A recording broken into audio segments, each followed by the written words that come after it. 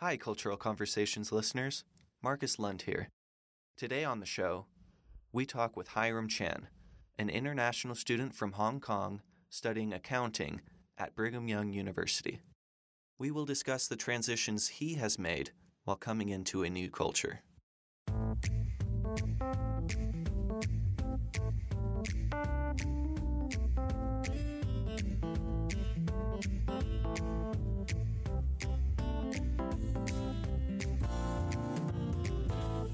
Hiram, can we start off? What's your background? Where are you from?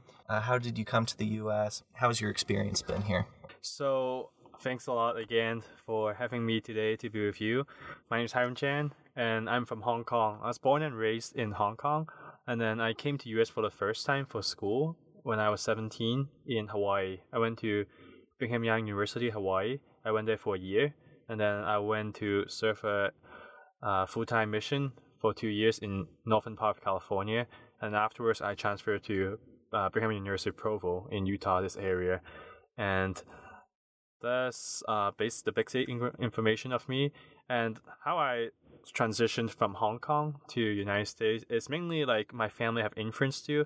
It's because through the Church of Jesus Christ of Latter-day Saints, my parents are members of it too, and also they want me to grow up in an environment that can experience not just for the culture in Hong Kong, but also have more diverse international experience.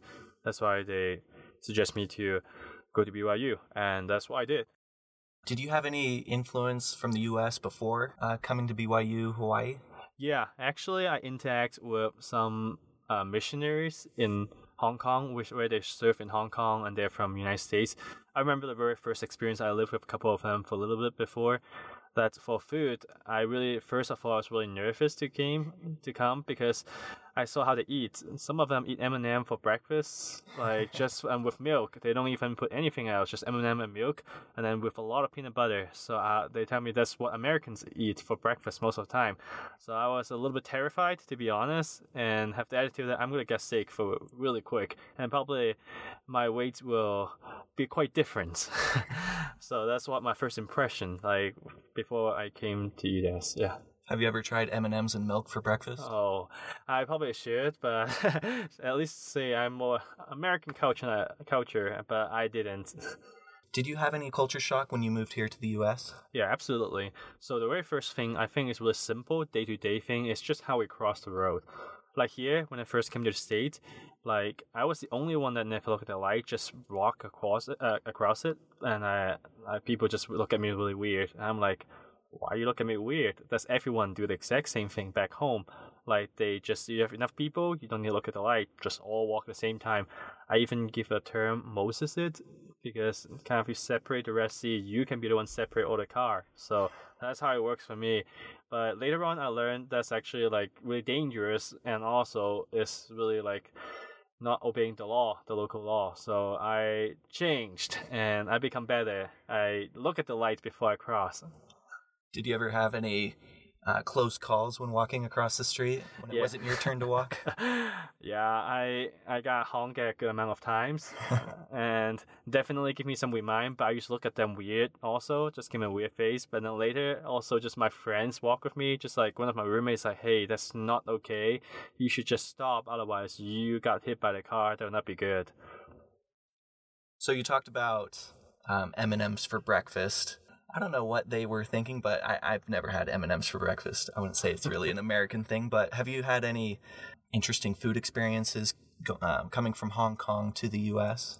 Yeah, so like for us, I think not just in Hong Kong, in China too, like rice is predominantly like what we eat. We eat even for breakfast. We have something called congee. Basically, it's like rice soup. And I eat it for breakfast, lunch, and dinner for rice. And it's really weird for me at first. Like here, we have different type of food. You got Subway for sandwich. Like back home, we seldom eat just a sandwich for lunch. We usually have something with either noodles or rice.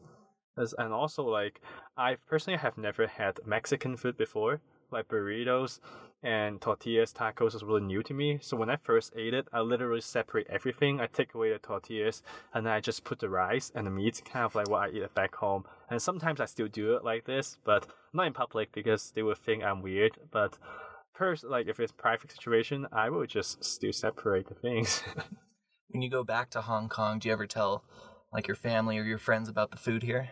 Yeah, I tell them about the food, and they all concerned that like, oh, seems like U.S. food is easy to gain weight then because they're more sugary and more oily. So that's what they always ask me about. So how much weight do you gain since you came to U.S.? I'm like, well, yeah. So what else was kind of weird coming to the U.S.? Yeah, I think one of like the most weird thing is how passionate Americans sometimes can be.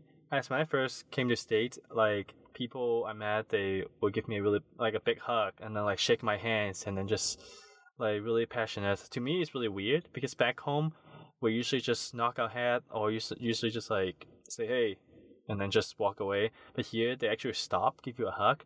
At first, I felt like what they're gonna do to me at the time, trying to like jump me or something. Later on, I learned this is a way to be polite and to show passion is like normal in here. So along the lines of relationships and, seeing people and giving them hugs, what has dating been like for you? What are the dating differences between Hong Kong and the United States? Yeah, so I think one of the biggest difference, like Hong Kong, we would not like specifically ask people I want to date. We would just hang out and just like be friends, really like in a big friend groups. Even though like we consider the time as dating, we still just go out with friends, and we would not like make it almost like a contract right down, like clear say you are my boyfriend, I'm your girlfriend, or stuff like that. It's kind of like abnormal for us.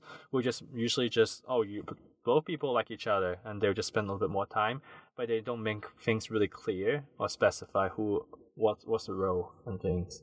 That's a pretty big difference. Did you ever experience anything where something is okay to do back in Hong Kong, but it's not okay to do here? So I think like academically, one of like the biggest difference is most of the time like back home for projects, most of the homework you can do it as a group. And you can do it with your friends. We always just divide and conquer. Even writing an essay, just you write a part, I write the other parts, and just put it together, and we submit it. But in here, it would consider cheating in some sense. That's why like it's pretty different, like academically too. So let's go in a little bit more on academics. What else did you see that was different between Hong Kong and the U.S.? Yeah, I think another major difference is how bold Americans, like students, sometimes can be for asking questions. Like back home, more than often, the teacher just do like lecturings, and we just listen. We seldom ask questions, even though we have concepts, ideas we do not know. We just try to figure it out by ourselves. And if we interrupt our teachers or try to prove them wrong, it's really disrespectful. In contrast, in here, it seems like they really try to get you to think and get you to talk in a sense. So when I first came to the States, I was pretty shy, I have to say, in here. And then I seldom ask any questions because I feel like, I don't want to be disrespectful. However, I later learned that, like, in order to be really participative, I have to ask questions, make sure, like, the things are right and on track. So that's pretty big difference for us because I would say more we're just listen, and here is more like a discussion. More interactive. Yeah, interactive, yeah. Do you see the same thing in the workplace? I don't know if you had jobs when you were in high school back in Hong Kong, or you've worked a lot here in the U.S. Do you see that translate to the workforce as well? This you don't speak up to authority. Yeah, I think the same thing happened back in Hong Kong too. As I worked multiple jobs before, I was a tutor and a big center. And mostly when we tell students is we just give them assignments. We don't expect them to ask us questions, and we always tell them just figure it out yourself, and then we'll give them the answer if they really cannot like spend with for hours, but we still don't really explain to them. And in here, it seems like if you encourage you to just talk to your supervisors and also to your colleagues about questions. As I remember when I work at Deloitte, they always tell me, okay, don't spend too much time in one project. If you have questions, always ask. Make sure you're on the right track rather than like you try to spend like a lot of time in something that you can solve in a couple of seconds. Was it easier being a tutor here or back in Hong Kong? I would say actually both. It's really interesting. It's like it's different audience for sure. Like back in Hong Kong, their goal is to get really good score. So comparatively, like they don't really care about the concept. They just want to get the answer. Get the right answer. So in here, in contrast, they really want to dive deep and understand the concept. So sometimes when I first start tutoring in here, I stumbled because I might not know the concept really well. I But you can know just the answer. get the answer really quick. So they will ask me the why behind the questions. And so I feel like that's interesting to me at first. So on that note, I would say like the Hong Kong students, they are less demanding, but American students, they actually encourage me to think too. So I think both are really different. So I would say I know you weight lift a lot. I do. You're kind of a bodybuilder. Did you Yeah. pick that up here in the U.S.? I do. As back home, we don't even have the facilities that much. It's like the closest gym that we get is like considered like a decent size. I have to go at least like 20-30 minutes to take the train and then walk, and so that's why like I seldom actually do it. Whereas here it's more convenient to emphasize having that like healthy lifestyle and culture, like, and that's how I pick up weightlifting. In terms of sleep, we always say like 8 hours a night. Would you say you sleep more here or in Hong Kong? Oh, absolutely here. And here, like, actually, I can do stuff that I enjoy more, and also I can build up new skills rather than just being book smart. I feel like I can learn more different things too, and also have that sleep that we all want. Yeah. Do you ever plan on going back to Hong Kong? So that's a tough question. First of all, I think, so I'm getting married. So my wife is a U.S. citizen, so she doesn't want to move outside the United States. She doesn't mind to travel. So definitely like a biggest factor is what does she think. But personally, I look at it a little bit different, if you ask me. Is like nowadays we focus a lot of global citizen. It's almost like it's not where like you live. Seems like you just stay there for a little bit of time, but you have to travel all the time. So I can see possibly we might not stay in one place for like a really long amount of time. We might live in Hong Kong for a couple of years and then move to Singapore for a couple of years and then come back to the States for a longer time. Because I think that's like how the global business, the trend in towards to the globalization effects, that you kind of sometimes have to move around. Mm-hmm.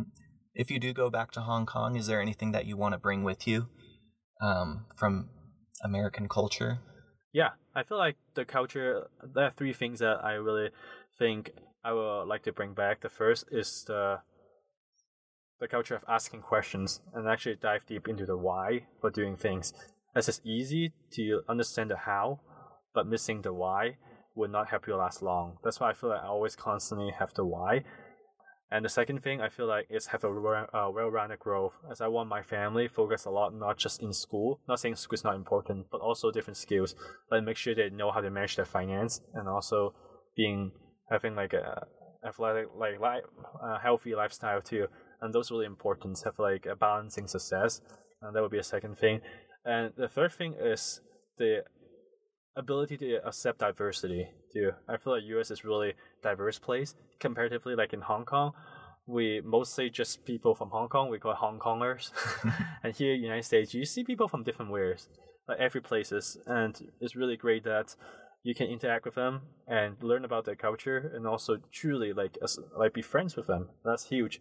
And not just being friends with your neighbors, but being friends with your neighbor can come from Germany, from a global citizen. That would be fantastic. So are there any other experiences or that you want to share with us? yeah, so one of the big thing too is public transportation, transportation. As back in Hong Kong, to be quite frank, I'm the only family member that know how to drive in both my father's side and my mother's side. That's why driving is really, really new to me. And back home, we'll really just take the public transportation and walk. It's not that far. But here, it seems like without a car, I lived with my freshman sophomore year without a car. I know how you walk for miles to go get groceries. Whereas back home, you might just walk a couple minutes, you can buy something like to the store. That's why like driving is really new, and also like it's pretty scary to me at first. I'm not gonna tell you did I get into any car accidents before, but I think I would say it's pretty challenging for the first couple months when I first started driving, and just not really used to how many cars on the road, and then like just how I need to be the driver, not just sit for like in the public transportation. So that's really crazy to me. Do they drive on the left side or the right side of the road? Back in Hong Kong, they drive on the cars. Is it the same as the U.S. or is it different? It's not the same. It's reverse actually. Reverse, okay. Yeah, so it's like a little bit different. So I haven't driven in Hong Kong yet, and I probably won't, because they always say like Hong Kong, if you want to drive there, you better be a really good driver. And I'm pretty humble to say I'm absolutely not a good driver. I'm just a surviving driver. So yeah. Back in Hong Kong, I'm just kind of curious now. I've read into Hong Kong real estate and how expensive it is. What is it like? I mean, here in America, we drive cars, we have our single family homes in the suburb. What is it like in Hong Kong? Do people own houses, or are they just renters of big apartment complexes? Oh yeah, that's a really good question, because in Hong Kong, it's really serious issues that like the housing prices is just we're really insane, because no one own houses. If you own houses, it's not millionaires. You're probably more likely billionaires. You own a house, because Hong Kong, like I used to live on the 15th floor. Like now I'm like live in the 5th floor. I feel pretty good, but then like now just look around. I don't even see buildings that over like 5 floors that often. Here in Provo. In Provo, yeah. So it's kind of new to me, and also like many people actually complain about like they cannot buy a house or cannot buy an apartment or rent an apartment because it's way too expensive. So the problem would be like so many like people, even they graduate in their 30s, they still live with their parents, not by choice, but because simply you can't just find a place. There's some housing that in Hong Kong is sponsored and like subsidized by the government, but you have to wait. It's a first come first serve system. The last time I think my friend, they always tell them to apply like in their 20s because you get them probably by your 40s. So that's pretty insane. That's why like many people complain about like this like excess demand problem in housing in Hong Kong too. So let's get back a little bit. You said that, after graduation, somebody's like 30 years old, college graduated, but they're still living with their parents. How big are those households? So, like, how many people are living in the same apartment sometimes? Actually, that is really good, because like it's not just the parents and the 1 or 2 children, and the grandparents more likely stay with them too. So it's easy, maybe like you have 6 people live in a really small apartment, and it's not uncommon because like my grandparents, both of my grandmas still alive, and they're in their 90s, and it's usually they will stay with you. And back in Hong Kong, like it always like your family, like your grandparents always stay either really close or even the same apartment with you because of the housing prices and also because of the culture. You want to take care of them. So that's why it's really tiny, really a small environment. Mm-hmm. Here in the U.S., it's kind of frowned upon if you live with your parents or something like that. So it's interesting. Yeah, it's because I feel like affected by the Confucianism, like the Chinese culture heavily affected. It's like when your parents get older, you don't want to live far, even travel farther, because you have the obligations to take care of them. And this is what you should do. That's your duty. And it seems like in US here, and if you still have your parents stay with you, and we are like older age, it seems like you want to take benefit from them or stuff. It's always really different. But back home, it's really like it's your role to actually take care of the family. And also, it's really interesting too. On the other hand, like usually, like the parents don't want their kids like leave after like 18. Seems like 18 years old. Seems like here the norm is like, okay, once you go to college, you moved out and that's it. But back home also, like they want you to live really close, even though not in the same apartment. Then you want to live closer, because like it shows that like a family kind of bonding can always be together. That concept. And you look at Chinese culture, how we say our names is really simple. We never say our first name first. We say our last name first. Because family is first and then ourselves. So that's like a little bit different too. Even if, housing was cheap, they would still live together or relatively close to each other. Yeah, correct. That's really cool. So, recently, I think in the past decade or so, Hong Kong was under British rule, right? And now it's kind of transitioning back to China. I don't know. Do you have any thoughts on Hong Kong and the political landscape of East Asia? Yeah, definitely. So I think like if you ask people generally in Hong Kong from Hong Kong, they really like saying like they rather have the British government as rulers compared to the Chinese government, because they will say like you have more freedom to do things. And here it seems like they always have like a lot of worry since 1997, July 1st, that Hong Kong's give back to China. And people worry. Actually, like in those times, many people immigrants out of Hong Kong. They go to Canada, United States, Australia, England, all those places, because they really worry about what the Chinese government will do. And also, like nowadays, we like look at, if you ask like the college students, they're really anti-Chinese government. In fact, I think a couple years back, they have a really big protest in Central, which is like almost like the capital of Hong Kong. And then like they all just don't go to school. Almost like school shut down for a little while. They just complain and just like protest in there. And I don't have a stand saying they're right or wrong, but definitely you can see like the people definitely like miss the British government, but at the same time like they really want their own independence in some sense. They always just say like they would rather Hong Kong be independent. So that's why it's really serious. Like have some conflicts. Mm-hmm. Was your family thinking about leaving Hong Kong back in '97? They definitely have thought about it, but they also this is like go back to like the family thing. It's like my grandparents never want to move, so as my parents they need to have the obligation to like help them and to serve my grandparents too. So that's why even they have the thoughts, they never do. So like here in the U.S., sometimes family members are very concentrated in like one state. For me, example, like a lot of my family members are in California, but we also have family members in Oregon and all the way across on the East Coast in North Carolina. I'm wondering, do you have any family members? Are they all from Hong Kong, or do you have family members like distant cousins in mainland China? So actually, only one of my aunts is living in Australia. It's because of 1997, like I said, the threat. And so she left. She left with her family. That's the only one. And most of us actually live really close, like relatively, it's within like 20 minutes. So that's like my whole family. Like my uncle, my aunts live really, really close. So do you speak Cantonese or Mandarin? Yeah, actually I do speak both. And I would say like most of the people from Hong Kong, they speak Cantonese as their first language, main language, but we understand Mandarin. It's because like the Cantonese 9 tones is based on the Mandarin's 4 tones, so we understand really well, and we can speak it decently well too, I would say.